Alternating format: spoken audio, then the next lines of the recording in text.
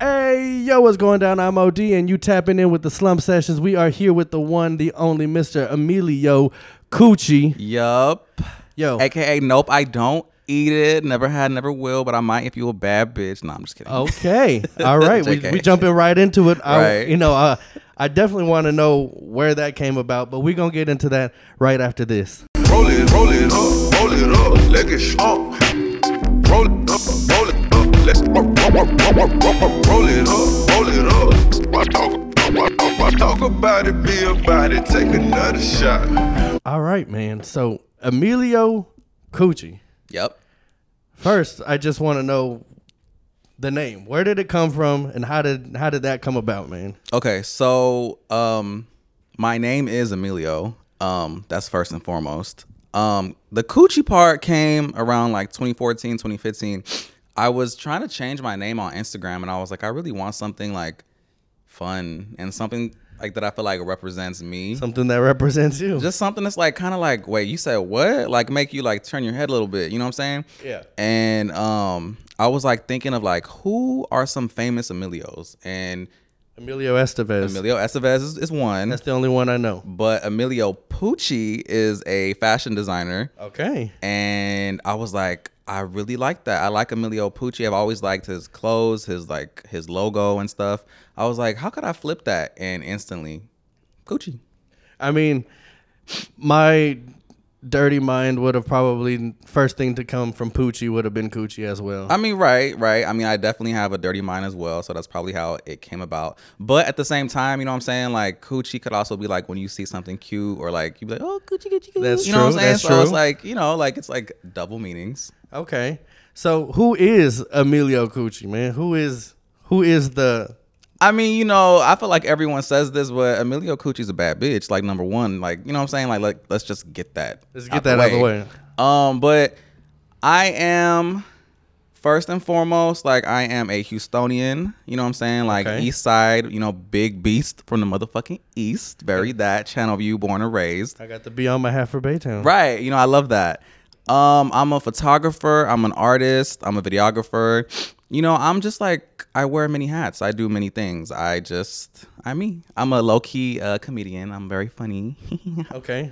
Have you ever done like stand-up or anything? I haven't, you know, but I would be down to do that. That's such a hard lane for me. I've always thought that I was like, man, I feel like I'm funny. Right. But then I've actually sat and tried to write like a set of jokes. Right. And then I realized it's probably the hardest thing I've ever had to Right. do. Because I feel like you really can't freestyle that. Like, that's something that you kind of have to like, I mean, I feel like you could probably wing it, but you really got to like know what the fuck you're doing. Right. Like, there has to be a skeleton of some sort when you go in. And whenever you're doing stand-up, it's just a whole different beast than doing Right. podcasting, doing music, or Right. you know, anything. It's just a whole thing on its own. Right.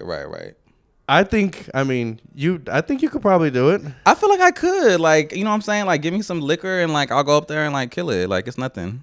So where did the slogan actually come from, or like your catchphrase? Nope, or, I don't eat it. Yeah, where did that come from? Like, You know, I live my truth. I don't eat pussy. So that, you know, I guess I part.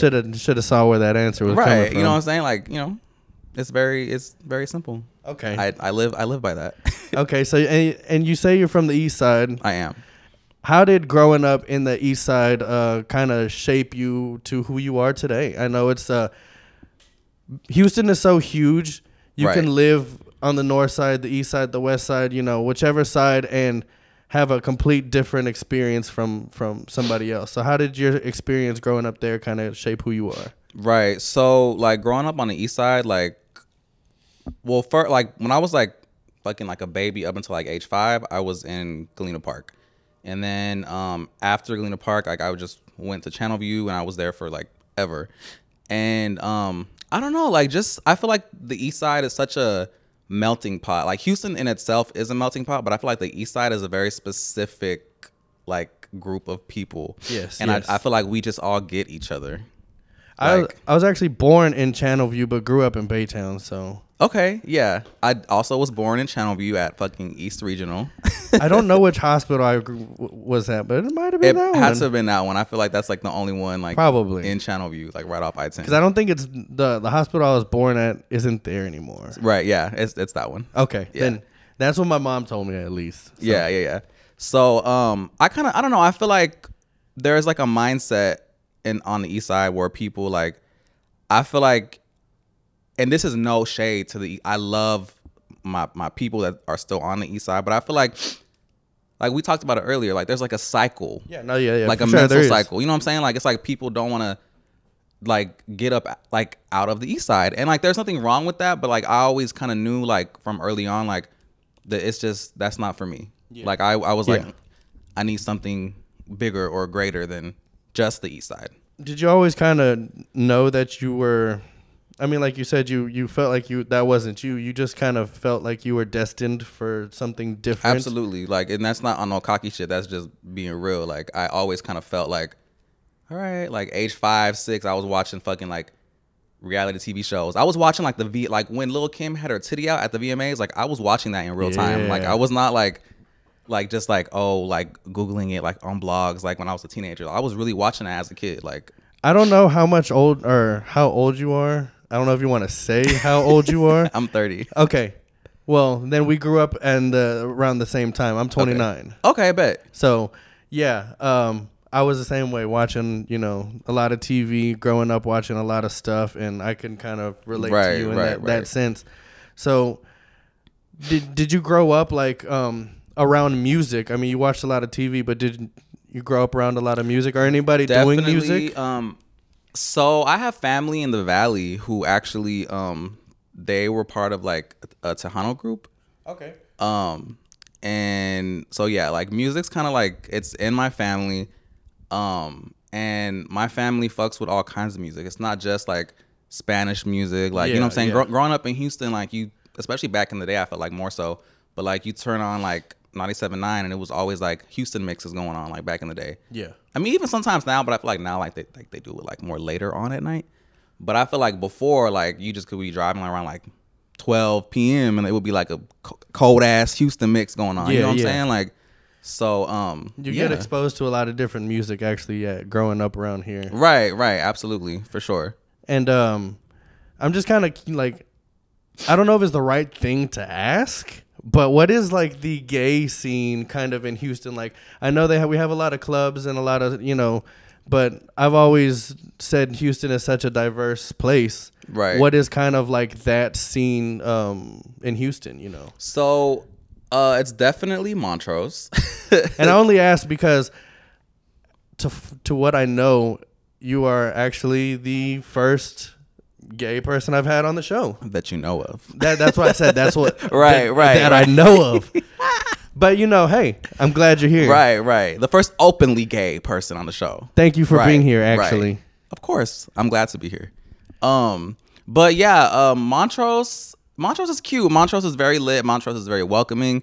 On a regular night in Montrose, you're probably gonna see some drag queens performing.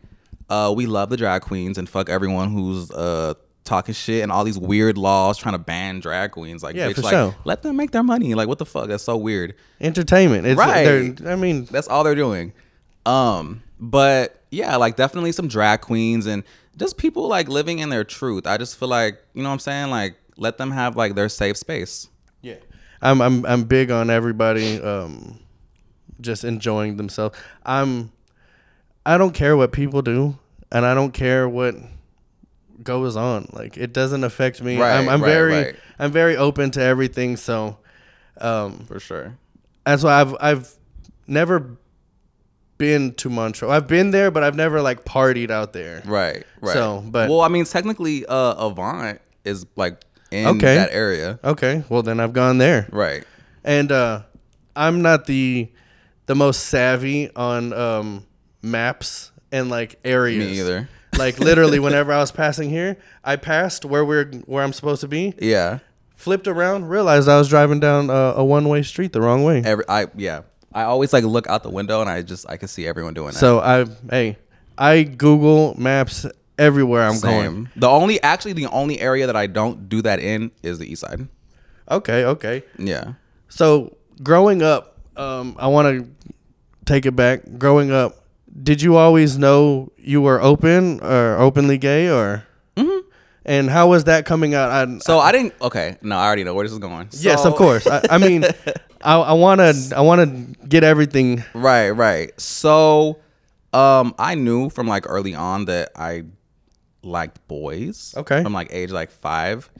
I mean, it's like when you're a kid and like you kind of know like, oh, I feel like everyone kind of has like crushes or whatever. Yeah. So like for me, like I just knew mine was more so with boys, but I knew that I was being like taught or conditioned. Yeah. So oh, that girl over there is pretty, huh, or whatever, and I'm like, okay, like yeah, whatever. Like I would like kind of play on it, and I definitely had girlfriends like growing up, but like in high school, like in between my junior and senior year, like that summer, I was like, you know what, bitch, I want to come out. Like I'm ready to come out. Yeah. I had a girlfriend from freshman year to junior year, and so it was kind of awkward, like breaking up with her that summer and then coming out and then coming into my senior year just being this openly gay senior. But I was like, man, fuck it. Like, I don't care. Like, I just want to like finally like live in my truth. Yeah. I think whenever you're in high school, it's that's like the time where everybody's discovering themselves and finding out who they are. And then, man, after high school, I've grown so much. So I'm sure after high school, a lot of people, that's their growing time. But how was it with a Hispanic family? Or you are, right? Yeah. Okay. But I know how Hispanic families are. Right. They're not the most open and accepting families. Right. So how was that, or like with family and stuff? So I was raised like primarily by my mom. Okay. My dad's in my life, but like not really in my life. Like he's like, I don't live with him. Yeah. My parents got divorced when I was like in 5th grade. So Same. I mean, like I would see him sometimes, and I mean he's not like an absent father. Like I love my dad and like I fuck with him, but like it's just he's not really like there as much as my mom. Like my mom is like there and she's always been there. Yeah. But shout out to the moms. Right, I love you, mom. But my mom, like I really thought my mom was not gonna take it well. She's always been like mama bear. She's always like loved me and supported me. But like it's a scary thing. I mean I would assume so. It's like it's a scary thing. It's not just you becoming who you want to be, but it's hoping that everybody's gonna accept it. Right. And so like with my mom, like not just that, but like she's old school, and like what I'm saying, like she may or may not have like said like a slur here and there growing up, which I don't fault her for. Like different time, like I'm not gonna cancel my mother, but like what I'm saying, like you live and you learn. But just knowing that like hearing someone in your family say like a slur or whatever, it makes you scared to like want to really like come out and like what I'm saying. So it's like when I did come out, I remember like I just started to like I was just crying. She was asleep, and that was the worst part about it, because I had first came out to my sister and my cousin. Okay. And they were super, super, super accepting. Like they were like, okay, like this is not news to us. Like we knew this. I was like, oh, okay. Well, okay, like whatever. So then my sister was like, okay, well, mom is asleep in the next room. Like, go tell her. I'm like, what the fuck? Like, bitch, like how you gonna pressure me into just like coming out? But like she would not let me not come out. So I was like, okay, fuck it. Like I guess like I did it once. Like let me guess just, like, I gotta do this now. Right. So and you know how like have you ever like seen like those like memes or like those TikToks where like the moms are asleep and it's like every time like you go to like wake up your mom and like they're like like yes. You know what I'm saying? Like they're very like it's like that weird like reaction. So like that's how it was. And so instantly I'm like, fuck my life. Like she wakes up all scared and like shook, thinking that something's probably wrong or something's happening. Right. And then she can instantly tell that it's like more of like a serious tone and like the vibe. And I'm like, I got to talk to you about something. And she's like, what is it? And I'm like, I didn't want to say.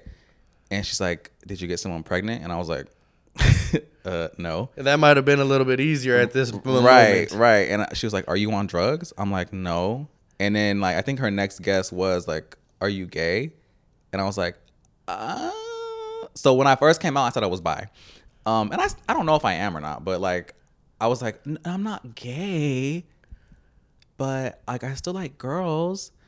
And she's like, okay, like I still love you, because I was in tears. I was like bawling my eyes out. She was like, why are you crying? Like I still love you. Like that changes nothing. And I was like, just crying. I think it was more like a cry of relief. Yeah. You know? Yeah.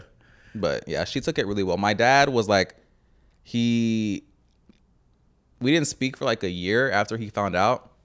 I don't know if I ever actually even officially told him, or if my mom told him. But I remember he made a comment. I forget if it was to me or my mom, but he made a comment basically saying that I needed to like go get help. But I think like because he doesn't speak perfect English. So like in hindsight, I don't think he thought I was crazy. I think he just thought I was like in a place in my life where maybe I should like try to sort things out. Right. You know what I'm saying? So like I don't fault him for saying that either. Back then, like I did, and we didn't speak for like over a year. But like now, like we're good.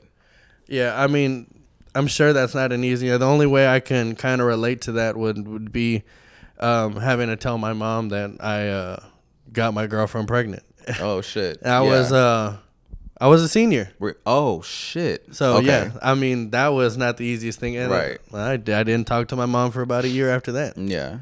It was she wanted nothing to do with me. Damn. I don't know why. I mean, it's now she loves my daughters and stuff, but it was that's the only way I can relate to it, is like that pressure of needing to tell somebody something. Right. And then after you say it, it just feels like a relief. Right. Like, right. I actually found out like 2 days before prom that we shit. were having a baby. So damn. Be careful. Right. It ruined things. I mean, ruined things as far as prom. Like, Right. But now, I love my girls. Right. Yeah. I love that. But so growing up, who did you actually like look up to as far as like music and like who did you look up to? Okay, so I had no choice but to like fuck with Selena growing up. Yeah. Oh yeah. I'm a Mexican from Texas. Like, yes. You just it's like the fucking law. Like, yeah, you gotta have fuck to. with Selena. I feel like not even being from Texas. I mean, from not even being Mexican. I'm sorry. Just being from Texas in general. Like, that's like you gotta fuck with Selena. Like she's like our princess. I mean, you don't get a statue right. about you for nothing. Right, exactly. So my mom put me on to Selena very early on, like probably before I could even speak. Like I was being, had Selena and like just Tejano music in general, just blasting in my ears. And then growing up, the first album I ever like not purchased, but like my first CD that I ever asked my mom to like get me was Britney Spears, okay. Baby One More Time. Okay. The second one right after that was Destiny's Child, Writings on the Wall. Okay. And then when I became a teenager and really got into like my own kind of vibe, I was really heavy, especially being like just freshly out the closet. You know, I was really, really heavy into Gaga and Nicki Minaj. Okay. I mean, I grew up with sisters, so I have an older brother, but he was like much older. So my music influence whenever I was growing up was a lot of like the Britney Spearses and the pop and stuff. Right. I didn't start getting into my own lane of music until I was a little bit older. So around that time, that was it. That was the top charts. That was what everybody was listening to if you were listening to charting music. Right, absolutely, for sure. What is it about Nicki Minaj that you like so much? Because you're going through your Instagram, this guy has 3,000 posts on Instagram, and I would say at least a third of them were Nicki related. Right. Well, I mean, like that was my bitch. Like growing up, like she really helped me come into my own. Just as an individual in general, like I would really watch like her interviews and shit. Yeah, I was more than just like a casual fan. Like I was like a stan, like a really diehard fan of Nicki, and like I still really like love like Nicki Minaj. You're a barb. Is that what they're Yeah. But it's very like just watching her, like I really admire the intelligence. Like there's a lot of intelligence that goes behind the writing style, hearing her speak, the business savvy, and like the wittiness. I admire wit so much, and I think that's why I gravitated towards her. I really this is random, like not to do with music, but like RuPaul, like he's so fucking witty that it's like it's just so sharp, and I really admire that because like there's like a certain level of intelligence that has to go with that. Yeah, I can feel that. He had a show, not Drag Race. It was a show on. He had a talk show on VH1 like way back in the day. Okay, and then not too long ago, I think he had it was a show. I think it was on Netflix. I don't remember what it was called. But I remember watching. It was a good show. Right. Aja and Me. Or was that one? Was it? It wasn't like a. It was like a scripted show, right? Yes. Yeah, I think it was Aja and Me. With little kid. Yeah. Okay, hey, that was a good show. Right. I watched a few episodes. Shout out to RuPaul, man. Right. If you ever see this, I like you. You're cool. So, becoming like an adult and stuff, you worked at a couple different places, and you've done a lot of different things before you were Emilio Coochie, the photographer, rapper, right, the person who we have here. Right. How was the Burger King days? Because it seems like it was a big part of your life. It was growing up. It was. So I don't know why the fuck. I think like watching my mom like just be a single mom, and my mom never really worked like an office job. Like, you know, she was not a stay-at-home mom.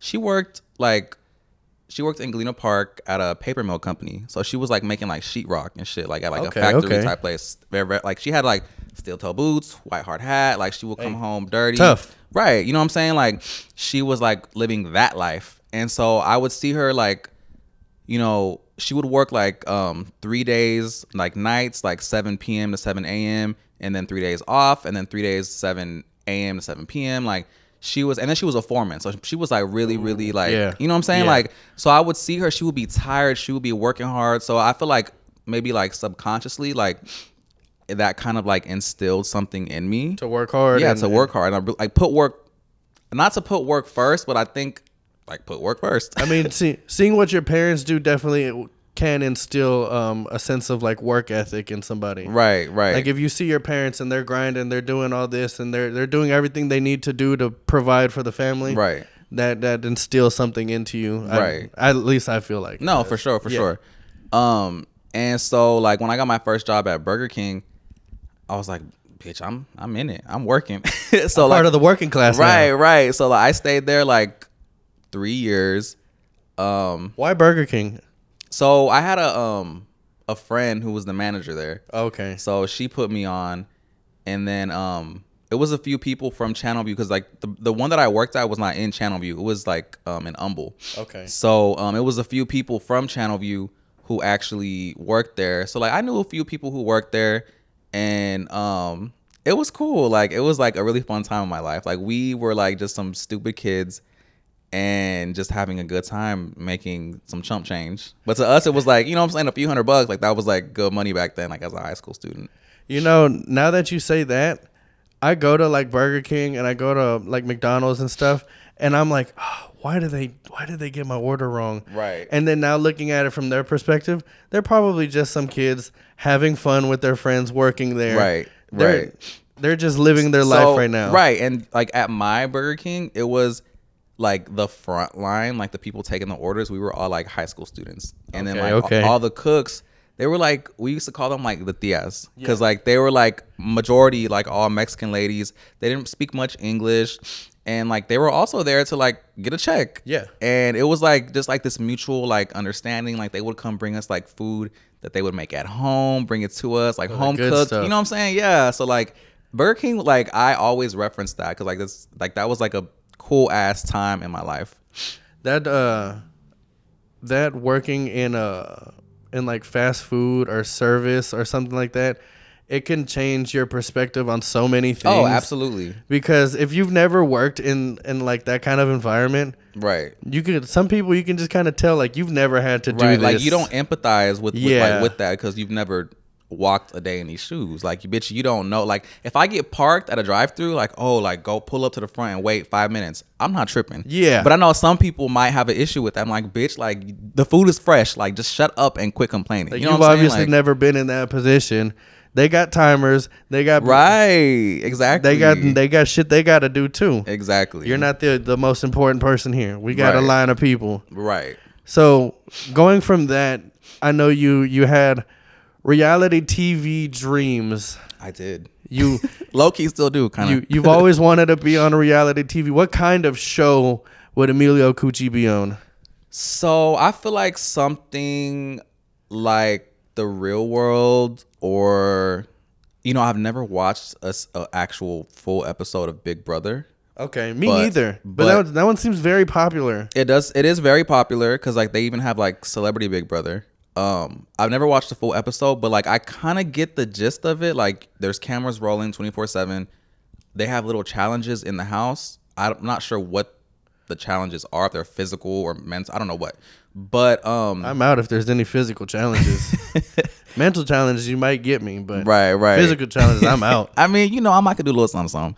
But like I don't know exactly what the premise of the show is. I know like the other housemates vote out people. Mm-hmm. But I feel like it would be fun. I feel like it would be a disadvantage, but also an advantage that I've never watched an episode of Big Brother. I could just kind of like wing it and see like what happens. Do you think you would be on a Survivor type show? Oh, no, you couldn't do that. I gotta take a shower. Yeah, I gotta bathe. Or they had the on MTV. They had the Real World Road Rules, where they did those kind of challenges.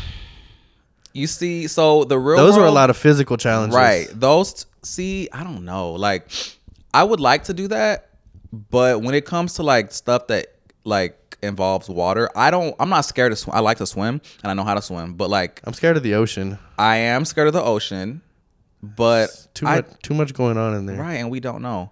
Apparently, like only like 1% has been discovered. Yeah, and it's just there's too much left for my imagination to take hold. Right, and like the ocean is like massive as fuck, and I just I don't play with water that I just can't see the bottom of. Number one, number two, the sharks can come up by the sand if they want to. So like I don't. Yeah, there was somebody who caught a shark. I think like last week somewhere around here. I just saw. Oh, around here? Well, I mean somewhere like in like Galveston or something. What the fuck? Yeah, I didn't know that. Yikes. So it happens, right? But so no Survivor. Real World Road Rules, kind of like. Okay, I could see myself being in a Fear Factor reality show. Yes and no. It's like reality ish. I couldn't do that. I could do everything up until like if I'm strapped in and like I'm like climbing like a skyscraper type thing, I probably could do it. I would probably shake and pass out, but I think I could still do it. Eating weird shit. My friends think My friends think that I'm always eating like things that are fucking gross, and I don't know why. So I think I could do that. But again, it's just like the thing that would get me would be like the live bugs. Oh, roaches. I can't do roaches. Snakes. I cannot do snakes. I feel like I could probably do snakes over roaches. Spiders, I'm done. I'm quitting. See, I can't. Spiders, I'm done with. Let's just rule Fear Factor out because I wouldn't do it. I would need to be somewhere where it's like we're in a house, kind of like Bad Girls Club. Okay, do you think you could be in like stuck in that kind of situation? It depends who I'm stuck with. Well, because you don't get to choose. I know you don't, and that's the thing. Because if I'm with like if I'm around people who are like kind of crazy but also still very level. There's always those at least two that are just off the wall crazy. Right, and it's like, I either got to put you in check with my mouth or my fists, and you know what I'm saying? Like that makes for good TV. Right, it does make for good TV. I feel like I would make for good. I can talk shit. So I feel like that would be like my confessionals will be lit. So you would make good reality TV. I can see that. Right. They have so many more that Well, right now, like Zeus is like the big wave right now. Like everyone's like on Zeus Network. Oh, Like so. I was like, what is this? I'm Yeah. learning something new here. Right. So everyone's watching like Jocelyn's Cabaret on Zeus. I've heard of that one. Right. Now instead of Bad Girls Club, the main bitch who was like got popping off Bad Girls Club, Natalie Nunn, she's now executive producer. I think she's actually a co-creator or a creator for Baddies, which is kind of like Bad Girls Club, but it's like they even have like some of the girls from Bad Girls Club now on Baddies. And it's like it's popping. Everyone watches it and it's always like trending, and you know what I'm saying? It's just I feel like they're more geared towards like fighting, like the drama. Right. You know what I'm saying? Where I feel like where it differs, like the production definitely differs, but I feel like Bad Girls Club was more like they had like funny moments too. It wasn't just like all fighting. Like it was like they were more about growth, I feel like. What about like a Jersey Shore or something like that? I could do that. That seemed like it was a lot of fun for those people. I wonder how we could do that with Houston though. Like what it would be. Oh, that would be something. Right. Get them to work at some like a coffee shop or something. I could see that. Like and then because they worked at the t-shirt shop that was like big there. Like a coffee shop or something around like here. A premium goods type, you know, like something like just something. I don't know. I feel like I could see that. Hey, somebody needs to do it. Right. You know what I'm saying? And I need to be on it. I feel like there would definitely be some characters on there. Right. Especially if you get all walks of life and Right. There's gonna be some shit. Right. I would fuck with that. So reality TV is not off the table apparently. No, fuck no. Even if it's for like 2-3 months. Fuck it. Like How long do they usually do those shows for? See, I actually just researched about what fucking show? Big Brother. Okay. So the thing with Big Brother is you can't even have your phone. Like you can't have shit, no outside contact with nobody. I think that was the same with Jersey Shore though. They couldn't. They had just the house phone. Oh well, at least you had that though. And even like Bad Girls Club, like you didn't have your phone, but y'all have a phone. Like people can contact you. On Big Brother, like you're in there for 100 days, and you have no contact with nobody. That's like a little over 3 months. Yeah. Okay. I'm trying to do math in my head. Right. Unless you get voted out, then it's like okay, well, you know, hey guys. I would hate to be the person who's voted out first, because then you just don't get to do that whole experience. Like right. You just get there and then you're like, oh, y'all really didn't fuck with me. Right. Exactly. Right. But I mean, like there was he didn't get voted off, but there's a drag queen from RuPaul's Drag Race named Miss Vanjie, and when Ru on his season when Ru sent him away, he was the first one to go on his season.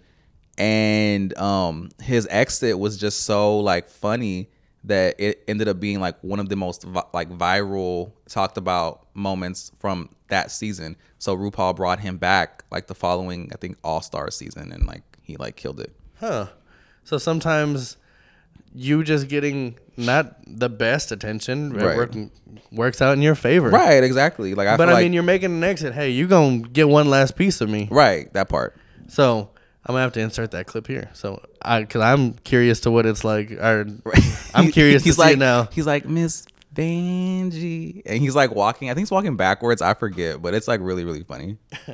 So going from the beginning of your time, what is the difference between this Emilio Coochie to who we have here today? What has the growth been like from this? So that was in a San Jacinto College restroom.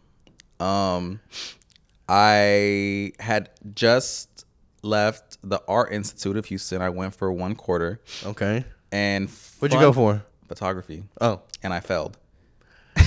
Hey, sometimes you don't always make the curricular course of what you're actually gonna do. Right. Well, I think the thing with that is like I remember like I had a camera, and the professor was like, we're not gonna shoot auto. We're only gonna shoot manual mode. I was like, bitch, what the fuck? And he even said, he was like, when you take your photos, if you shoot in auto, I'm gonna know. Like I guess like the data, like he can find like the data it'll say. It's like whenever you're in high school and the teachers would tell you, don't use your calculator because you're not gonna have a calculator. Right. When you get like, I'm gonna shoot in auto if I. Right. I mean, But the funny part is, like, fast forward to now, I don't shoot in auto. I only shoot manual. Yeah. So I was very discouraged in that photo. I didn't I just started San Jack, and you know what I'm saying, like I felt like I had just left the East Side, kind of like for school. Yeah. You know, I was going to the Art Institute. I failed, and I'm like, fuck, I gotta come to San Jack on the East Side. Like I kind of felt like a loser. Like I felt like I went somewhere to go win, and I fucked up, and now I'm back at square one type thing. You know what I'm saying? Yeah, yeah. And I feel like San Jack, I feel like they are like good like community colleges, but I feel like they're more geared to people like who have trades, like people like nurses, or I think they do like welding programs. There was not really a big field for like creatives. So like when I went there, I was like, oh, I want to try to be like I think like a registered dietitian or something. And I saw how much school that needed, and it was more like sciencey. I was like, yeah, that's not gonna work. So then I realized, well, fuck, I could do HCC, because like the classes in HCC offered more like art geared shit. So I was like, man, fuck this. So I quit San Jack, and then I ended up going to HCC. But yeah, that person in that photo is just very just unsure and discouraged, just unsure of himself. It's crazy that you tried all these different lanes of going to school and learning it, like, and learning, the traditional way. But now there's so many different ways that, especially if you're trying to learn photography, right? I feel like you don't even need to go to you don't. Some stuff that you do, there is tutorials and classes that you can buy, but I feel like to just actually attend school, I mean, you can. I have a good friend from LA who she's in film school right now, and she's learning a lot of shit. Who sometimes when I'm on these big sets, she'll also be there doing like BTS, and she'll like the directors they'll have certain lingo and shit. Yeah, and I'm like, that is one thing that, you know what I'm saying, like I'm like it's like a whole different language, right? So I've had to ask her. Like I feel like she has more like book experience, like especially like when I first met her, like she had more like of the experience from school, and then she was like getting her feet wet and starting to really like get popping with these big sets and like doing BTS for like big artists. And I had a lot of experience as well, but just not like, you got like street knowledge in the right, world. Right. You know what I'm saying? So like that's how I feel. Yeah. Right. I would have to ask her like, what the fuck is that? Like they would talk about like just like first AD or like DP. Like I was like, what the fuck is DP? Like fucking double penetration? Like what the fuck? Yeah. It's director of photography. Like, hey, I had something in my head. I was thinking of like director something else. I don't know. Right. You know what I'm saying? But it's like things that's where like, like if they tell you, oh, go hit up the DP, and you're like, huh? He has a name, right? Like, right. Like, can you just say who it is and tell me? You know what I'm saying? But like, that's how they talk. Like, that's how the business, that's really how like they speak. So like, you have to catch on. Yeah. I've never been on a big production or a big set. So I'm sure whenever you're first getting into that, it was a whole different. Right. It was a completely different. It was exciting, but at the same time, like you kind of have to like take it in for, real quick, appreciate it, and then be like, all right, bitch, it's work. Like, yeah. Because I'm sure I see like you as having, the same kind of background in photography as like somewhat of like what I do, where you picked up a camera, right? You kind of learned it yourself, and you've been growing, all hands-on learning right. through yourself, and through trial and error of a lot of different stuff. Like you didn't have that schooling, right. So so I'm sure there's a whole different world there. Right. From, being like a run and gun kind of photographer or videographer. Right. How did you actually get into that of like picking up your first camera and, even getting a camera? That's, a thing in itself, because cameras aren't cheap. So I got into photography like during like, well, what got me interested was like MySpace. I would see like the good old days. I would see like I guess like they weren't called influencers back then, but I would see like the people who were like MySpace famous. Yeah, they were influencers of their time, but they just didn't call them that. Right. And I would see like the main people I would see would be like Jeffree Star or like yes, Jeffree was popping on MySpace. Like I feel like no matter who you followed or who you were friends with, like you randomly would see a Jeffree Star picture somewhere. yes. Tila Tequila. Tila. I don't know if you knew Joey Diamond. Yep. Joey Diamond. He does porn now. He used to sing. I was big into the MySpace stuff. So MySpace and Tumblr were big. Yes. And then, oh man, those Tumblr pictures that people used to. Right. And Tumblr also kind of so there was like a gap between MySpace and Tumblr. I guess it was Facebook. And then I feel like Facebook didn't really allow like any creativity or like anything like that. It was kind of just you post and you go. Yeah. Whereas MySpace, like you really could you could edit your page and you could do all kinds of shit. Have your music. Right. Like there was so much expression. Your About Me section. Exactly. Your top 10. So I think that's honestly, MySpace got me really popping and started with graphic design first, because I used to charge classmates in like junior high and high school to like edit their MySpace pages.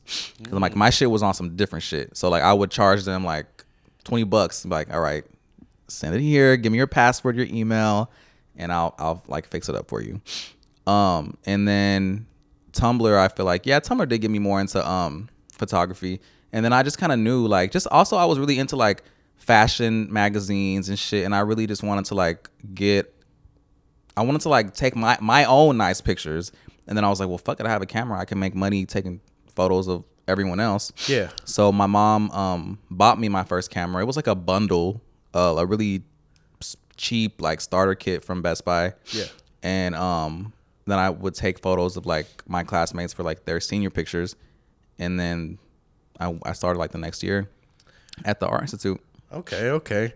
Man, those MySpace days, and just seeing the type of pictures that people were doing, like especially like the sneaker photos and stuff, where they would just show like the feet, and then would like the couples. Yes. Oh, see, I don't know if you're like me, to where I look at a picture and some people are like, oh, I want to be that person in the picture. Right. I'm always a person like, I want to be the person taking that picture. Right. Or like if I'm listening to a song, some people are like, oh, I wish I could be the singer. I'm always like, who produced this? How did it get made? Okay. How did this video get made or something? I'm always looking at it from a different kind of way. Right. I feel like I'm like in the middle. Okay. I'm both. Because now I'm both. Yes. Right. So, I've always kind of like been, what's that shit called? Where you could like see colors of like sounds. I think it's called synesthesia. I forget how to pronounce it. Sounds like drugs. Right. But like basically like you hear music and you see colors, or like you see colors with. I've heard that. That's what Kanye. Yeah.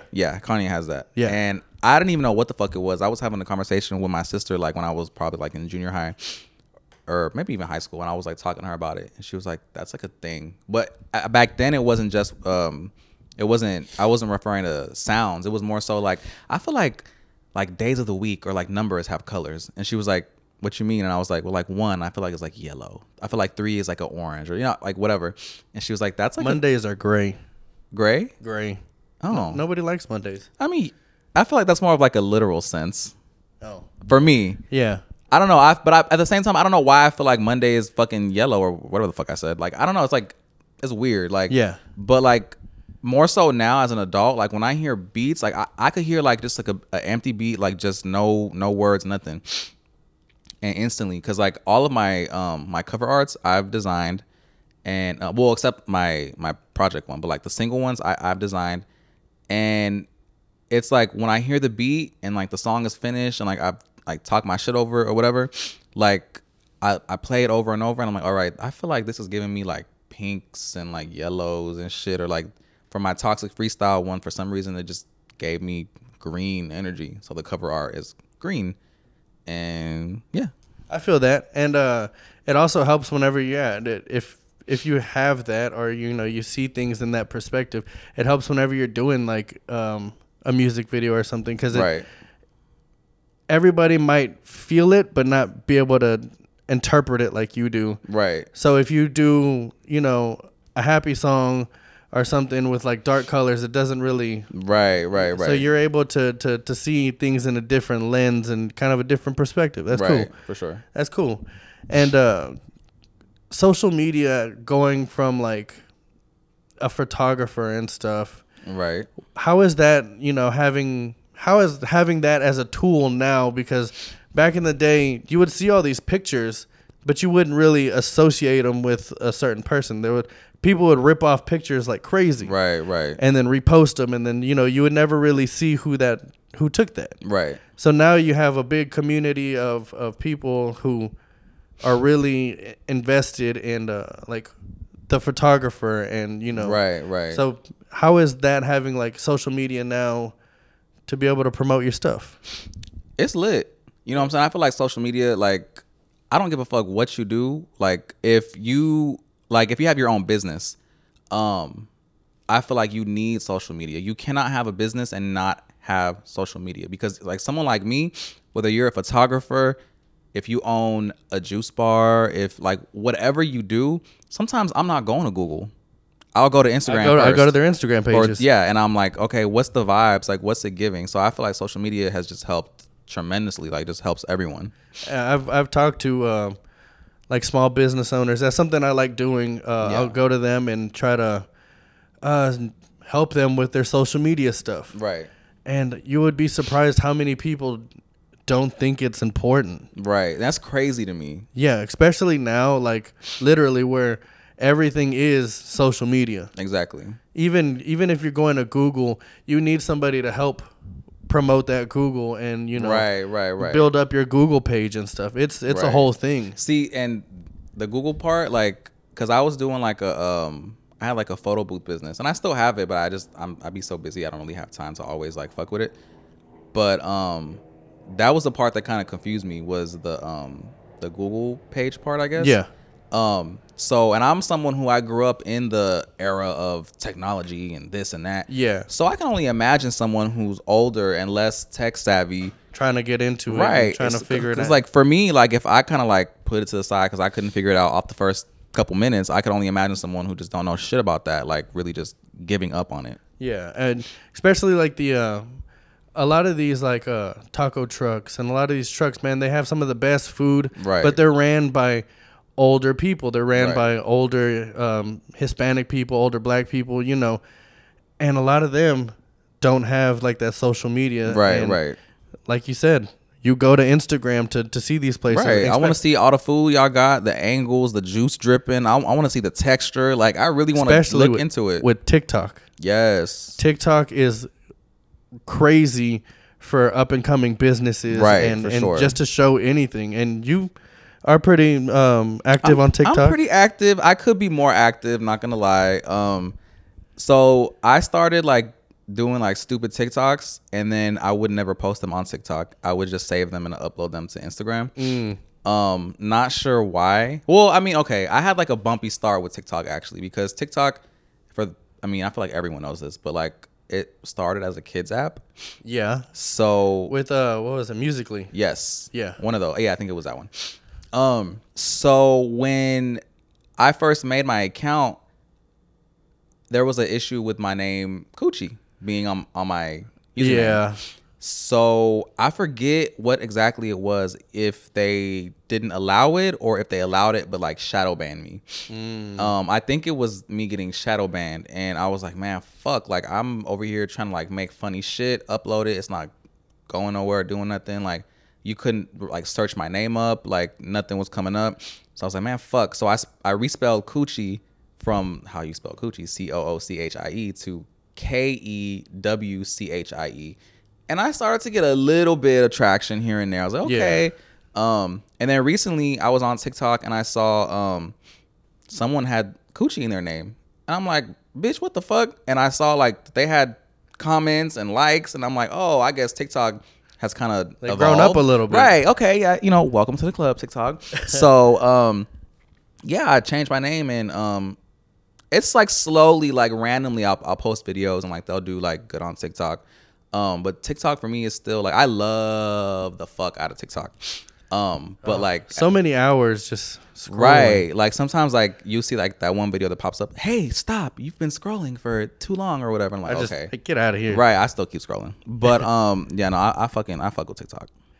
How was it whenever you're first starting like photography and stuff? When did you actually see that you kind of have that eye for photography? Because like you said, you at first you were starting in auto, and then you started moving, into manual and learning the camera and everything. How did you, or when did you kind of see that you had that eye for photography? Because I mean, it's not an easy thing to to see angles and to see different things. Right. Honestly, random classes. Like, so I took a class in high school. It was for photojournalism, and I feel like that helped me like kind of like get the fundamentals, like the rule of thirds and like little angles and this and that. And then it's like the basics that carry over to a lot of right stuff. that you don't even realize, like, as you're like now, like I'm doing stuff and I'm like, oh shit, like this is probably some shit that I really learned when I was like 17 and like just didn't, you know what I'm saying? But I don't know, like I just feel like also watching, like I watched a lot of America's Next Top Model. Okay. So like it's also like for me, like photography like is less about like technical shit and more about the vibe. Like I just want whoever I'm taking photos of, whether it's like little bougie family from the Woodlands, or whether it's a bad bitch who works at a strip club. Like I don't care who it is. Like I want music playing, music of your choice, like whatever makes you feel comfortable. Yeah. And makes you like able to just really shine through these like pictures. That's important. Yeah, a vibe can definitely throw everything off. Right. Because I've had times where I'm like taking like family portraits of people like at a park, and it just feels so awkward. It does. Yeah. And because like, first of all, like I don't know you, and I gotta tell you what to do. Sometimes if I'm taking photos of like the whole family, there's like maybe like a teenager who doesn't want to be there. Yeah. So I'm like, oh, can you maybe pretend? You know what I'm saying? I'm like, can you smile a little bit? And then like I get like a really awkward smile. So I'm like, okay, like this is not gonna work. So then like I'll play music. It lightens the mood. It's like not just fucking quiet as fuck. You know what I'm saying? Silence will ruin some stuff. Right. Normally what I like to do is like just make them kind of like poke fun at each other, or like pretend to laugh so much that you actually feel stupid. So then you actually start to laugh. You know what I'm saying? And like then it like lightens the mood, and then I get like good shots off that. Yeah, whenever people are laughing, sometimes you get some of the best shots. I mean, whenever you think about it, you're like, that's dumb. Right. But whenever you're laughing, you give that like kind of natural smile. It's like organic. But like if it's like a bad bitch, like if it's like not like a family, I'm really like, I want to hear some real like ratchet, some real hood shit, or really like whatever like they want to play. But also like I'm very quick to like hype somebody up. Like I'm very like behind the camera, like, yes, bitch, like I'm just very like, if it's like, if the angle's not right, I'm like, all right, like let's turn a little bit this way, more ass, poke the ass out a little bit more, like very that. Having people feel comfortable during a photo shoot like that, especially whenever you're doing like a model or something, and hyping them up, that goes, that helps. Right, absolutely. Because and also mirrors help too. Like having them be able to see themselves, like that helps a lot. Because if they feel good, the pictures are gonna come out good, and you're able to do a whole lot. Right, for sure. So, going from your growth and stuff, how did you actually get into working with Megan Thee Stallion? So, fun fact, I was a fan first. Okay. I saw her cipher go viral on Twitter, like I think end of 2016 or early 2017. Okay. And I kind of just like stayed a fan, and I was like just watching. I was like keeping up with her, like how like a fan would. And when I saw her cipher, I was like, man, what the fuck? I'm like, she's from Houston. Like, I was like, I'm instantly attracted to first like just good rappers in general. Yeah. And she was from the South. I could hear it in her voice, but like before I knew where she was from exactly, I knew she was from the South. And I'm like, okay, wait a minute. And then I think at the bottom, or maybe like in a comment I saw somewhere it said Houston. I was like, oh, bitch, hold the fuck up. Like, now I fuck with you. Like, like you're my bitch. So I went like a full year, like just like legit, like just supporting, like, from a fan like point of view. And then I hit her up on Snapchat. Okay. And unconventional. Right. And I was like, hey, it's not a Twitter, it's not an Insta. You're not sliding. That's unconventional. Okay. Right. So I hit her. Might not always work, so don't take that. Right. So I hit her up on Snap, and I was like, yo, like, you know, I do photo and video, and I would love to like get some BTS of you. Like I'm a huge fan, whatever.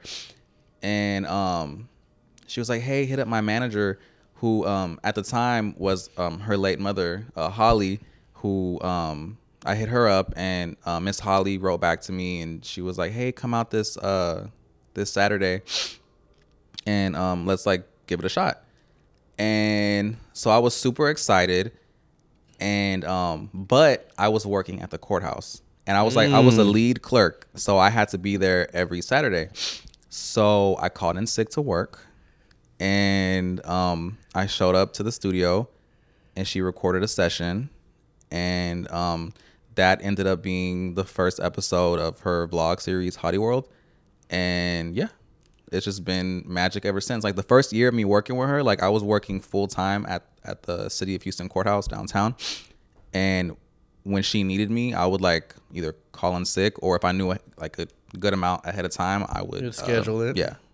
And since, you know, you've gotten the ball rolling with all that, who have you worked with, you know, outside of Megan, and, you know, who are some of these other people you've done work with? It's mainly been artists that she's cool with and like she like brings around, or that she has like a feature with. So I'll get photos of them separately, like on set for a video, or like, you know, them together, like BTS shit like that. Okay. But I'm very loyal to my bitch. I like that. I mean, and obviously she's grown and blew up. So much growth, and like she's blown up to be the superstar that she is now. She's like legit a fucking megastar. Yeah, I love that for her. Because like there was moments where we were in the Galleria trying to do vlogs, and like they would be like, you guys have to like put that camera away, and you know, whatever. And I'm like, I'm sure like nowadays, bitch, like we would be in that whole, like it'd be like a massive fucking crowd. Like, oh yeah, you know what I'm saying? Like it would be like a fucking hazard. Like, and what's crazy is that she didn't just blow up to be, you know, like a mid-level or like rapper. You know, some of those rappers that a lot of people know, but they can kind of go out and... Or like they stay kind of like here. No, my bitch... She surpassed that to where she is basically a household name. No. Yeah. Like, for sure. Like she definitely is up there. Like she's like top bitch. Yeah, like which is amazing that she came from fucking Houston, and she's from the city, and she's always shown love to the city, which is crazy. You know, some people they grow up and blow up, and you know they tend to forget about where they came from. But absolutely. She is very, you know, she's Houston. Right, for sure. So do you like doing that style, like BTS stuff, or what lane do you like doing the most of videography or photography, whatever it may be? I do enjoy BTS, because I think the reason why I enjoy it so much is because like I said earlier, hold on, I'm getting all kinds of notifications. Let me do not disturb. But growing up, I watched a lot of MTV. And one of the shows I watched a lot of was not Making the Band, although I did watch that. Making the Video. Ooh. And Making the Video is like just one giant BTS vlog. Like it was just sounds better. like Houston's popping off back there. Right, you know. I definitely hear something going on outside. But yeah, it was definitely a big inspo for me watching Making the Video, because it was like you could just see the behind the scenes of the whole set of a music video, like from down to the glam session in the trailer to them building the set. And I'm like, man, I want to do this shit when I'm older. Like I really, really enjoyed like that process and seeing that process from a fan perspective. Mm-hmm.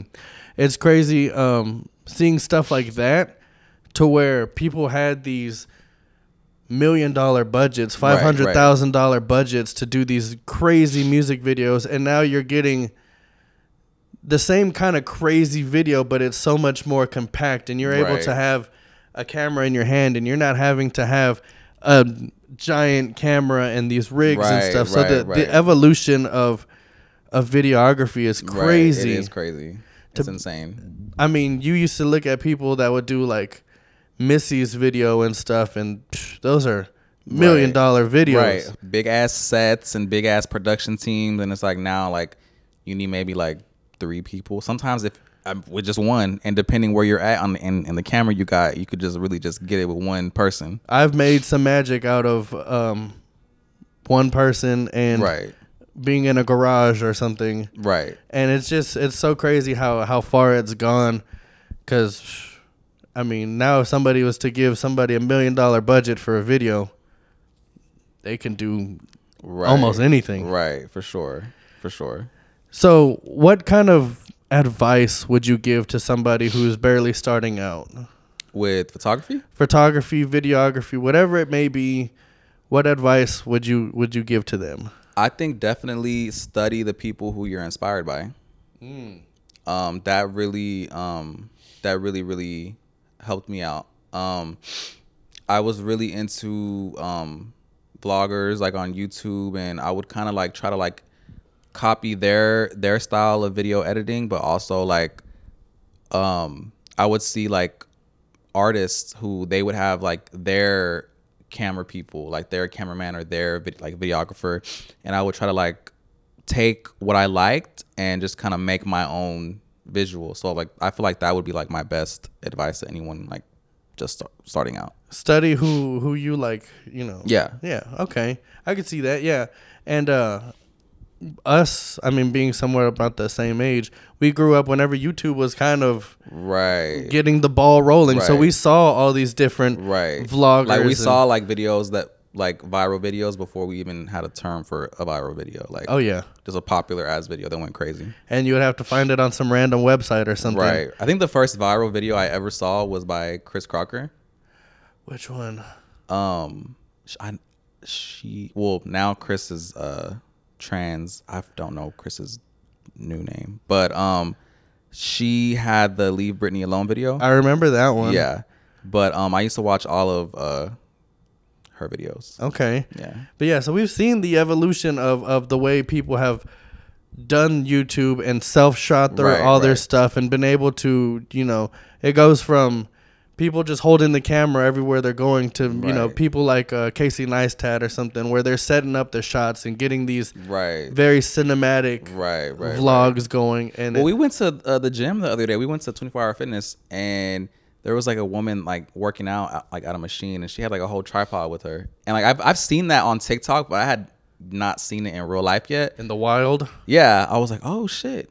Okay. Yeah. I mean, hey, everybody's an influencer or doing what they want to do, and I'm for it. I'm not mad at it. Yeah, I love, you know, whenever I see somebody filming something. I'm the type of person, if I see you filming, I'm coming to talk to you. Right. Yeah. I'm coming to see what you're doing, what you're filming. Right. I'm gonna ask you for your Instagram. I'm gonna follow you wherever I can. I should have asked her. If I see her again, I'm gonna ask. Yeah, I'm always trying to tap in with anybody doing anything kind of creative. I love that whole thing. Right. So, getting into the music. Okay. You have a look. Okay. You have a look. I mean, obviously you have the head tattoos. Yeah. When did you start getting tattoos and stuff? What was your first one? My first tattoo, I don't know if you can even see it. It was right here. It said "I promise." Okay. I don't know what the fuck I was promising. I promise. No idea. I was 18. It was just something I wanted to do. And it's funny too because I actually designed that on Photoshop at 18. Okay. And I was so mad. I went to a tattoo shop off I-10. I'm not gonna say which one. I'm not gonna bash them, but I think I know what you're talking about. The artist, it's just what I wanted to give looked more like a font from like a fashion magazine, and what he did looked more like a jailhouse tattoo, and I just wasn't feeling it. I definitely know which shop you're talking about. And I was just like this ain't me. But I was like, man, fuck it, whatever. Like, I got it. It was my first tattoo, so I'm like, I didn't know anything about cover ups or like, you know what I'm saying? So like, fuck it. I got it covered up maybe like 4 years ago. Okay. But yeah, I don't know. I fucking love tattoos, to be honest. Like, especially like the ones on my head. I was so scared to get all of them. But like my hair was like thinning. I was like, because Coochie in this picture has hair. I had hair there. I used to have long blonde hair actually. Yeah. Yeah. So my hair was like thinning, and I was like, I could go to like overseas and get like a hair transplant, but I was like, or I could be like a fucking badass and just shave my head. So you weren't one of those people that try to hold on to it. I know some people who are just, Oh no, I tried to hold on to it. they're holding on to that hair. But it wasn't like to the point, you know, like how like old men, like they swoop their hair. It's like fucking 2 strand. Like, bitch, shave that shit off. Like Homer Simpson. Right. Like, just shave it. Like, just come on. Like, but it was never Embrace like the bald. Right. It was never like that. I was getting like clean ass like fades and shit still. Like, it still looked like when it was cut, it looked good. But when it was growing out, it was like, ooh, all right now. Like, we might have to do something about that. But I was like, man, fuck it. I was like on the road more a lot, and I didn't have time to just go get a haircut whenever I wanted all the time. So it was looking crazy. So I was like, I need to just invest in clippers, cut it off, and go get tatted. And that's what I did. Which one was the first one on the head? One of the ones on the side, I think. This is a skull right here? Or what Yeah, is this? that's so a skull. it was this one then. Okay, it's a dragon. Yes. Okay. That was the first one. Which is your favorite tattoo? The dragon. The dragon? Mm-hmm. Okay. And then the head was kind of, did you have like an image or in mind that you wanted to go for? You know, randomly I saw like dudes on Instagram who were bald and they had head tats, and I was like, this shit looks fucking sick. Like, it does. I'm waiting for my hair to fall out so I can have a right, reason to do it. Please do. Like, you'll feel like a complete fucking badass. Like, I want beard and head tats. it's kind of, I can't grow a beard, but I would like a beard. But I kind of use my head tats sometimes as a like defense mechanism. Like, sometimes like I feel like if people aren't taking me serious, like if I have a hat on or something, or like I feel like if people are like trying to play me, or if I feel like a weird vibe from someone, and like if I have a hat on or like a hoodie, I'll like casually just like, you know, like take it off or like scratch, and then like I feel like it kind of intimidates them in a way. It does. Well, society has made it to where head tats and like face tats are intimidating. Right. They look tough. Right. And then tough people have fucking it takes pain to go through. Right. No, absolutely. So, but in the same aspect, especially this one right here. That one my God, that shit hurt so bad. But in the same aspect, like if I'm like if I'm like in an elevator like with a woman or something, I feel like I try to like cover up more so I don't look like scary or something. Yeah. Or I try to like just really, really be fucking super gay. Like I try to up the gayness. They're like, he's fine. Right. He's not. Because, you know, men can be creeps. Like, no shade. Yeah. But, you know what I'm saying? Like, I want to like make sure like all like the ladies feel protected. Like when I'm like I around. said, feeling safe, either if it's in an elevator or right. Like, you know what I'm saying? Yeah. Like, I'd be like, oh, hey, girl, you know, whatever. And then, you know. But I mean, even the forehead, you have your eye done. Mm-hmm. What was that like? Like that's a step. So The head you can cover up. right. The face. So I must have been going through something. To be honest, I was going through a really not bad breakup, but I was going through a breakup when I got most of these tattoos. So it was like just really therapeutic to just like get all of it done. The face tat, I don't know what the fuck I was going through. I just know. What does it say? Amor eterno. Okay. But I just really, I don't know. I'm an artist at the end of the day. You know what I'm saying? So like I want to express my creativity in every way possible. Because you have very visible. You have the head, the face. You have the hands. I'm an expressive person. I want to be covered up, like probably like 80%. Which one hurt the worst? Back of the head. Back of the head. What does? It's Medusa. Ooh. Okay. Yeah, that shit hurt. I almost tapped out. And probably second was right here, my neck. I've heard that this is a very That shit hurt. like right on the Adam's apple area. I've heard that's really bad. It hurts so bad. I don't have very many. I'm working on it, but I want to. Is that the Pac-Man ghost? This? Yeah. That's what everybody thinks. Oh. See? Bad artist. What is it? It's Hannibal Lecter's mask. Oh shit! My next guess was like a Dreamcast controller. That's what everybody thinks. They think it's like a cat or a I can see controller. Okay. But no, it's Hannibal Lecter's mask because I have Jason on this side. Oh, my boyfriend is a horror fanatic. That's why he's wearing that shirt over there. Yes, I forgot to tell you earlier. I like that shirt.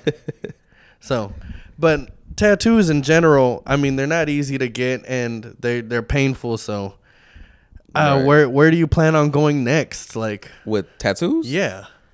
I have like a whole, like the way that you have all them notes right there, I have a note just like that, but it's all tats. Okay.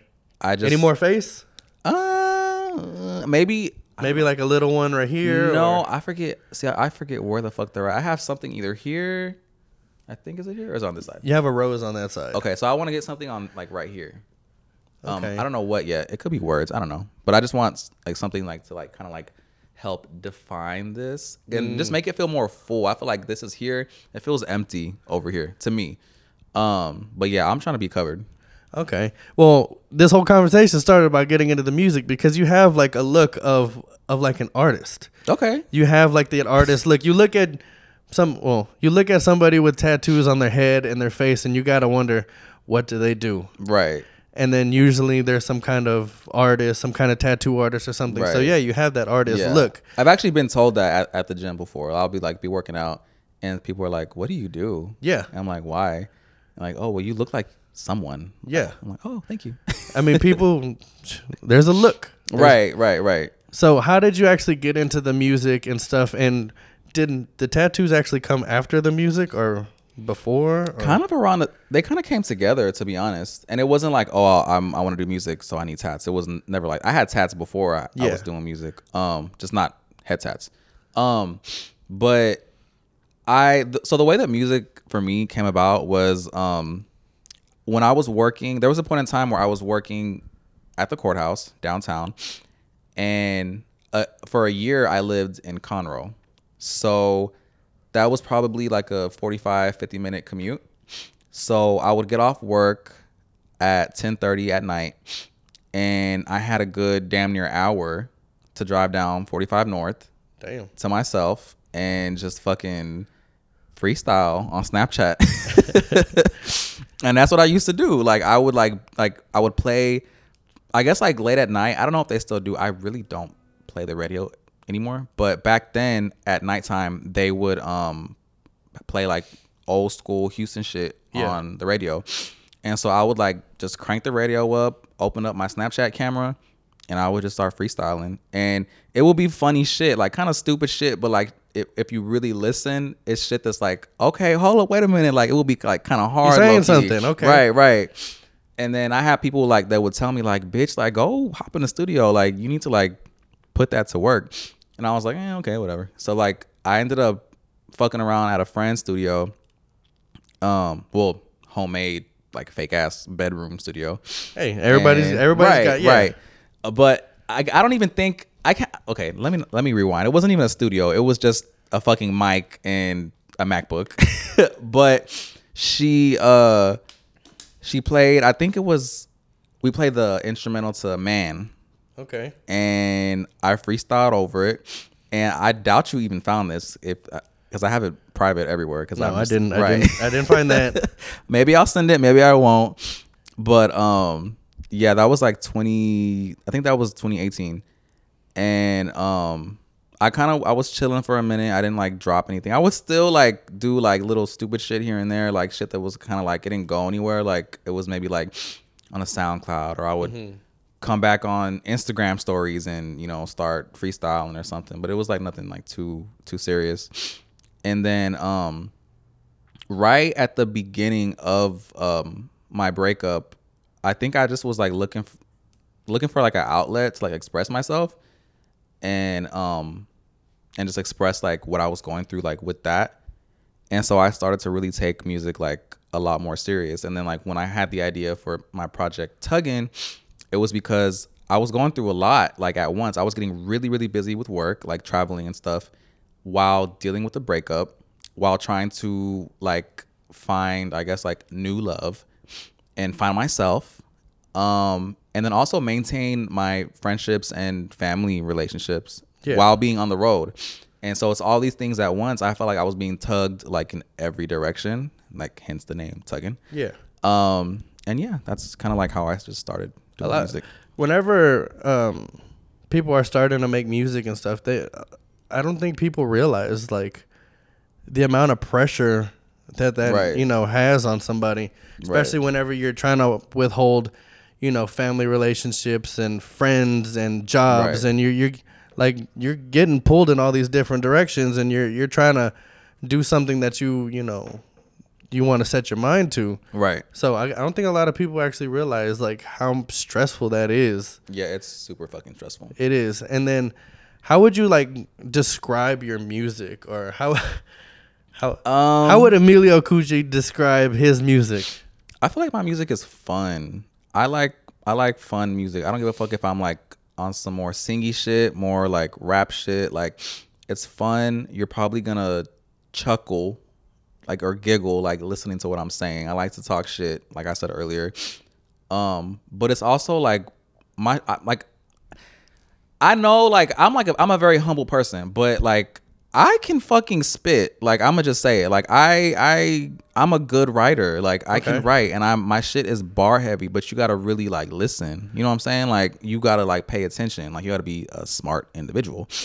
And I like to just make music that makes people feel good, as cliche as that sounds. Yeah.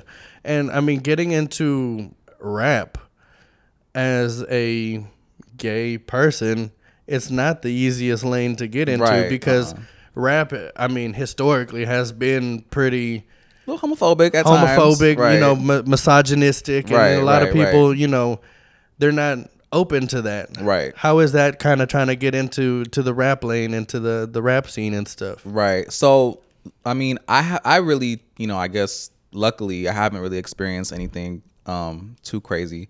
Online a little bit here and there, I might have like a bad comment, but like I don't give a fuck about that. But I had a show at Avant maybe like a month or two ago, and although Avant is in Montrose, technically, like, it wasn't like, it's not advertised as a gay club. It's like, you know, so as I wouldn't consider it. I mean, it's open to everyone, but it's not really, you know, a gay spot. But it was like a lot of like underground and upcoming artists, like rappers, and like it was like a house party kind of vibe in there. And you know, when I got done performing, like, people really was like receptive to like what the fuck I had to say. And I had a lot of people that night, like straight dudes, come up to me and was like, yo, like, you hard. Like, do you have management? Like, I was getting asked all kinds of shit that I think that has a lot to do with the openness of Houston. Right. Which I think is awesome. But yeah, that's yeah, I was kind of shook, like, a little bit, because like normally, like, prior to that, I had only ever performed at like gay spots. Okay. So that was my first like non-gay spot to really like talk my shit at, and it went really fucking well. I'm sure that's a confidence booster. It definitely was, and helped you right perform South by Southwest.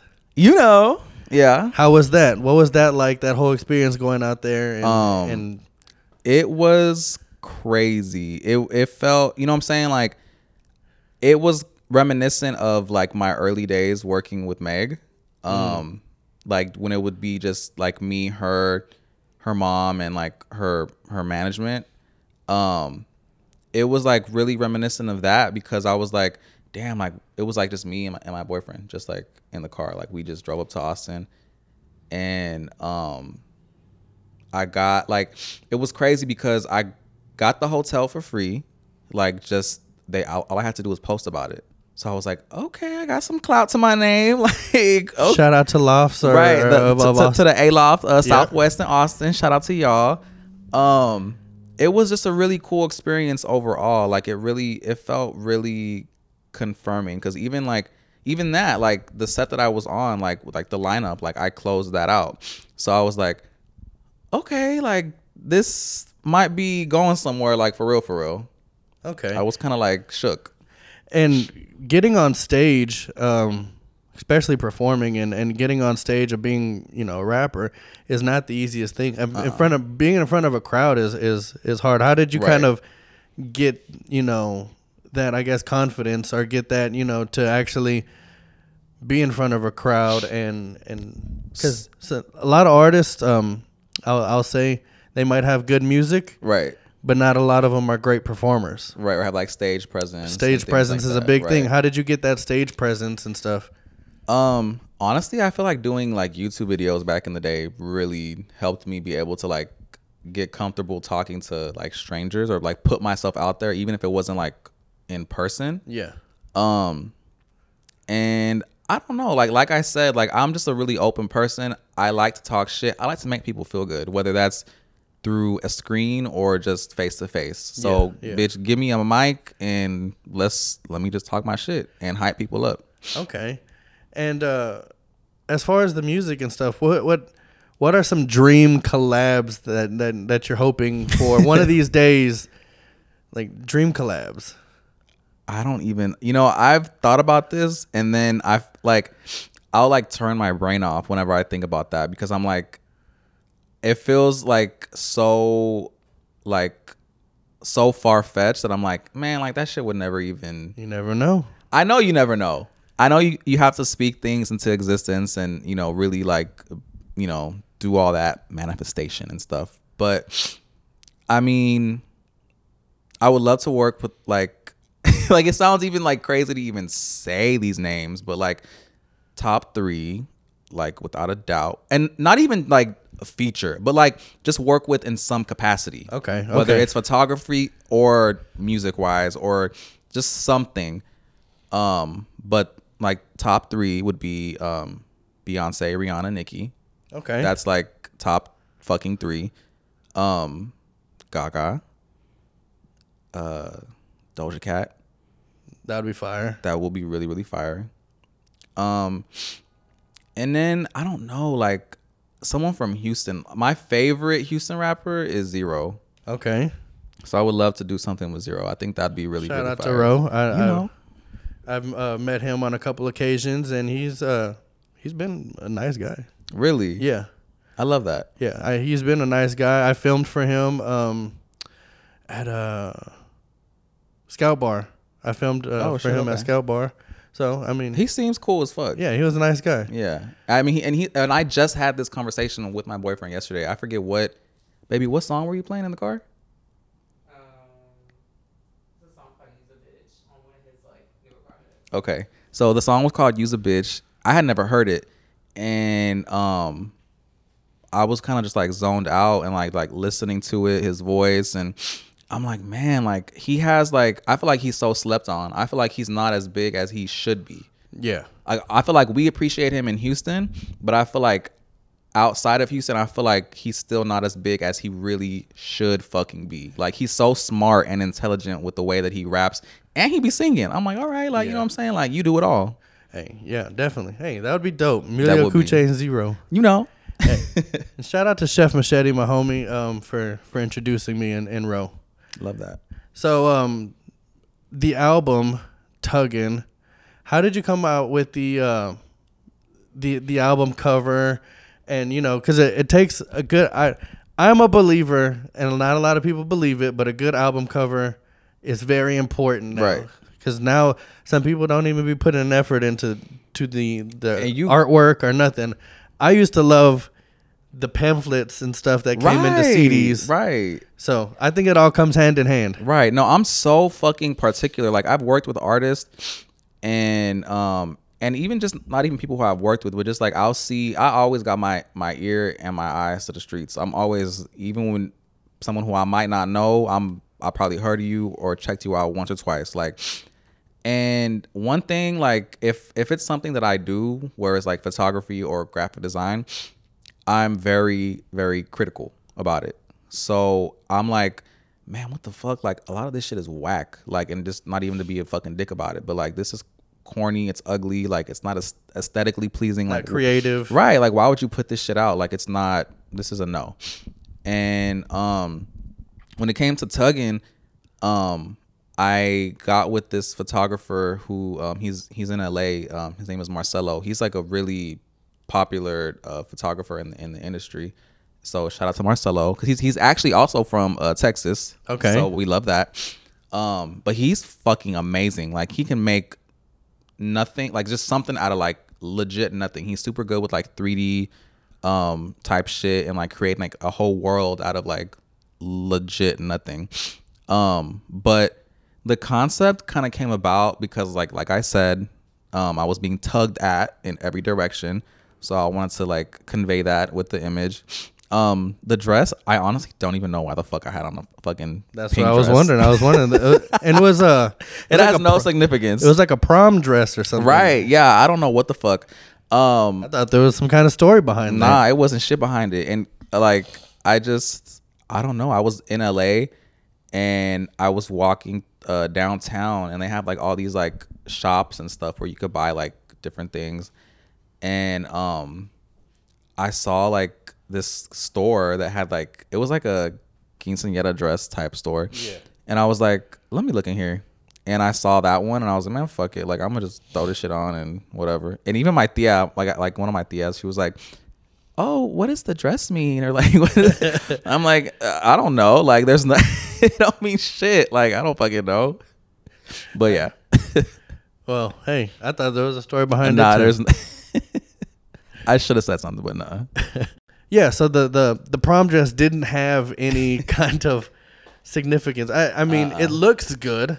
Right. It looks good, and it definitely catches your eye, you know No, what I'm that's saying? exactly whenever I was going through the Houston top 10 albums of the year. Right.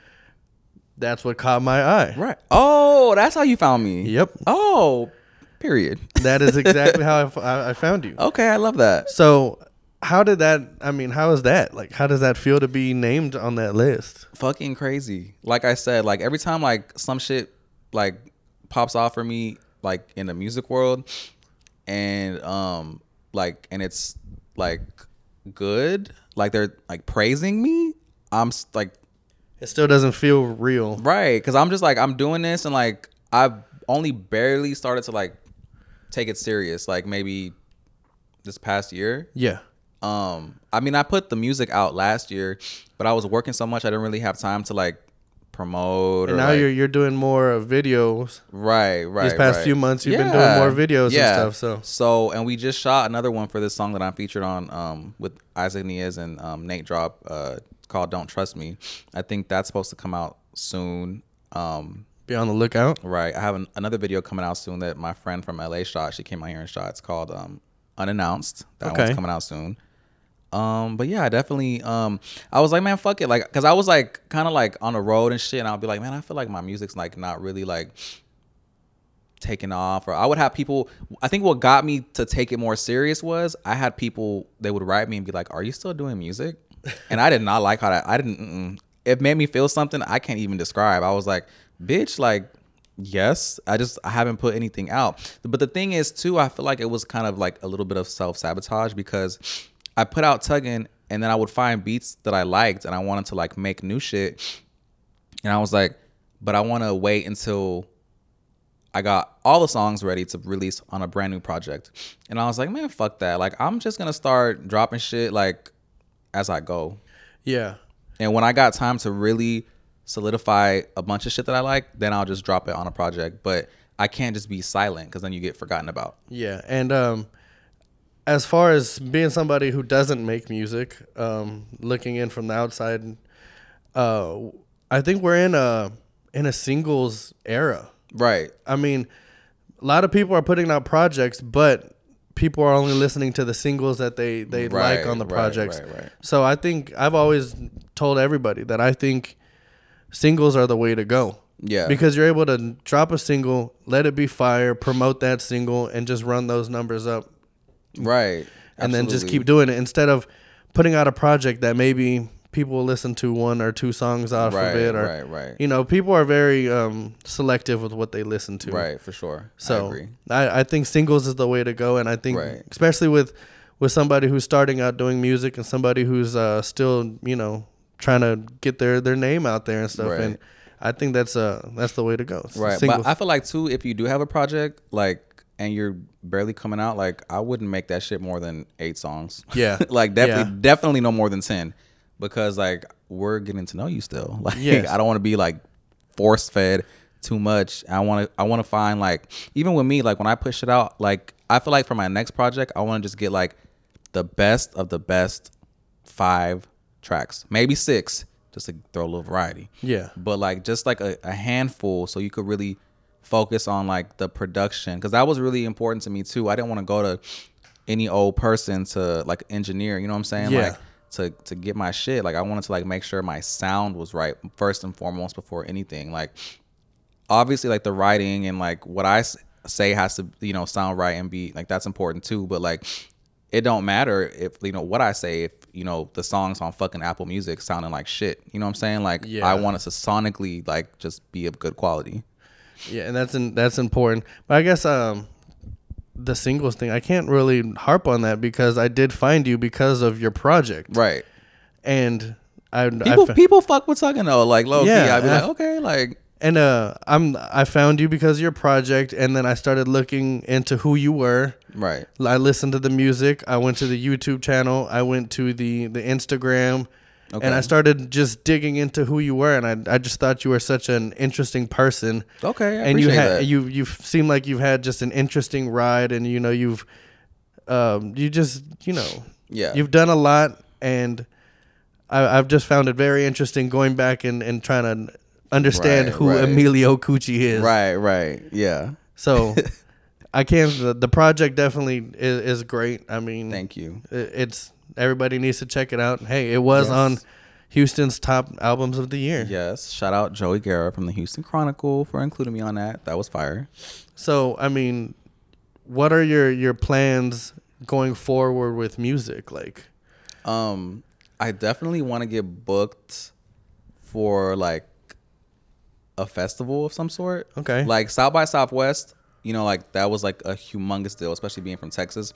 But like next time I either want to get booked for something like I want to get like something like official type shit. Like put me on a motherfucking lineup at South by Southwest. You know what I'm saying? Like I'm so appreciative of being included in that conversation anyways, and being in Austin that week while South by was going on.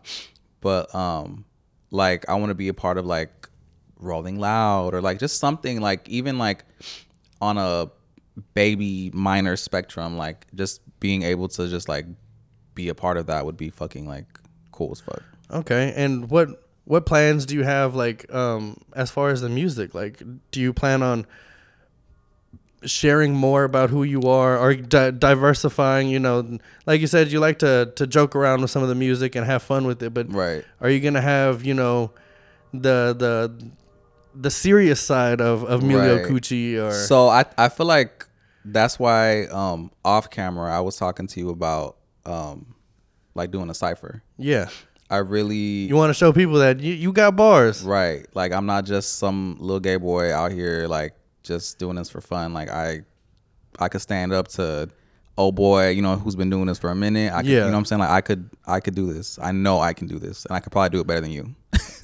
Like, I want to hear that side of your music. I want to hear the evolution. I want to see you on all aspects of the music. And hey, Emilio Cypher. Yeah, that would be Emilio Cypher. Emilio Coochie on a cipher. It's the Coochie cipher. Hey, that would be cool. Right. Hey, we might have to figure something out. We might have to. But that'll be hard. Seeing that side of you and letting everybody else see that side of you would definitely, I think, would be good. Right. I mean, because like there's a lot of talent in Houston. Yes. For sure.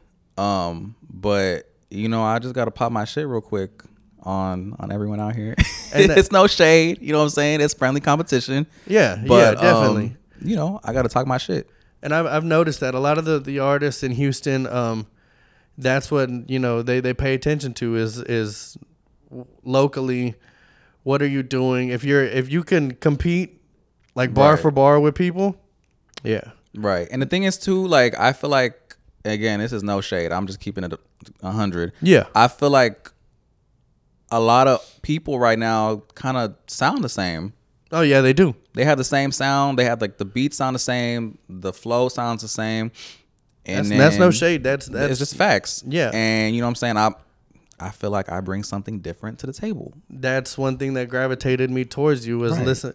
I like something that catches your ear, because I get sent music every day. Right. I'm sure. I get people sending me their music every day, and then I'm somebody who actually takes the time to listen to it. Love that. I will listen to everybody's music who sends me stuff, but a lot of it does sound the same. Right. And then there's always they'll say, "Oh, I'm bringing something different to the table." No, you're not. No.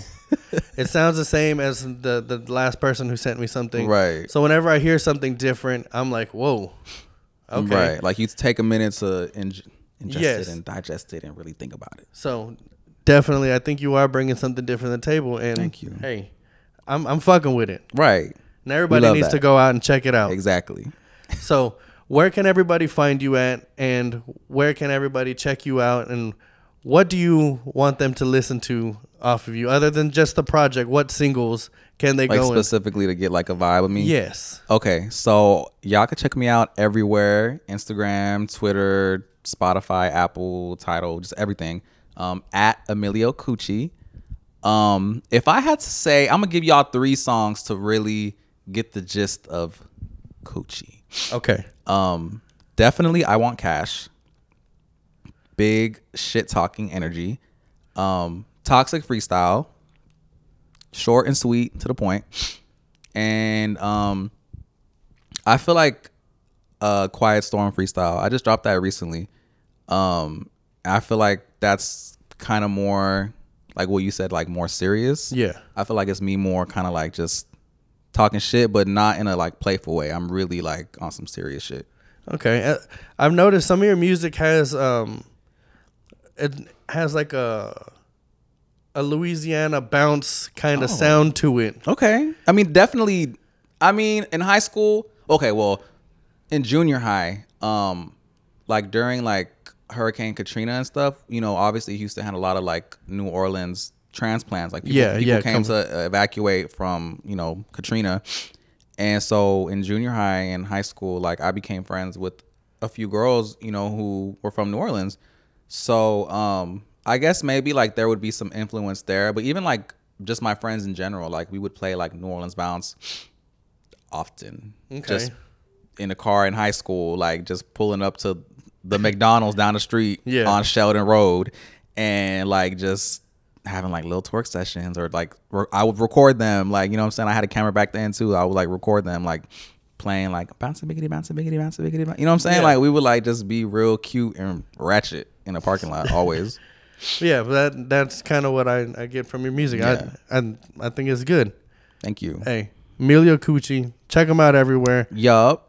Apple Music, all the Spotify's, everywhere. YouTube, Instagram, Emilio Available Coochie. motherfucking everywhere. Hey, we out here. We Slum out. Sessions.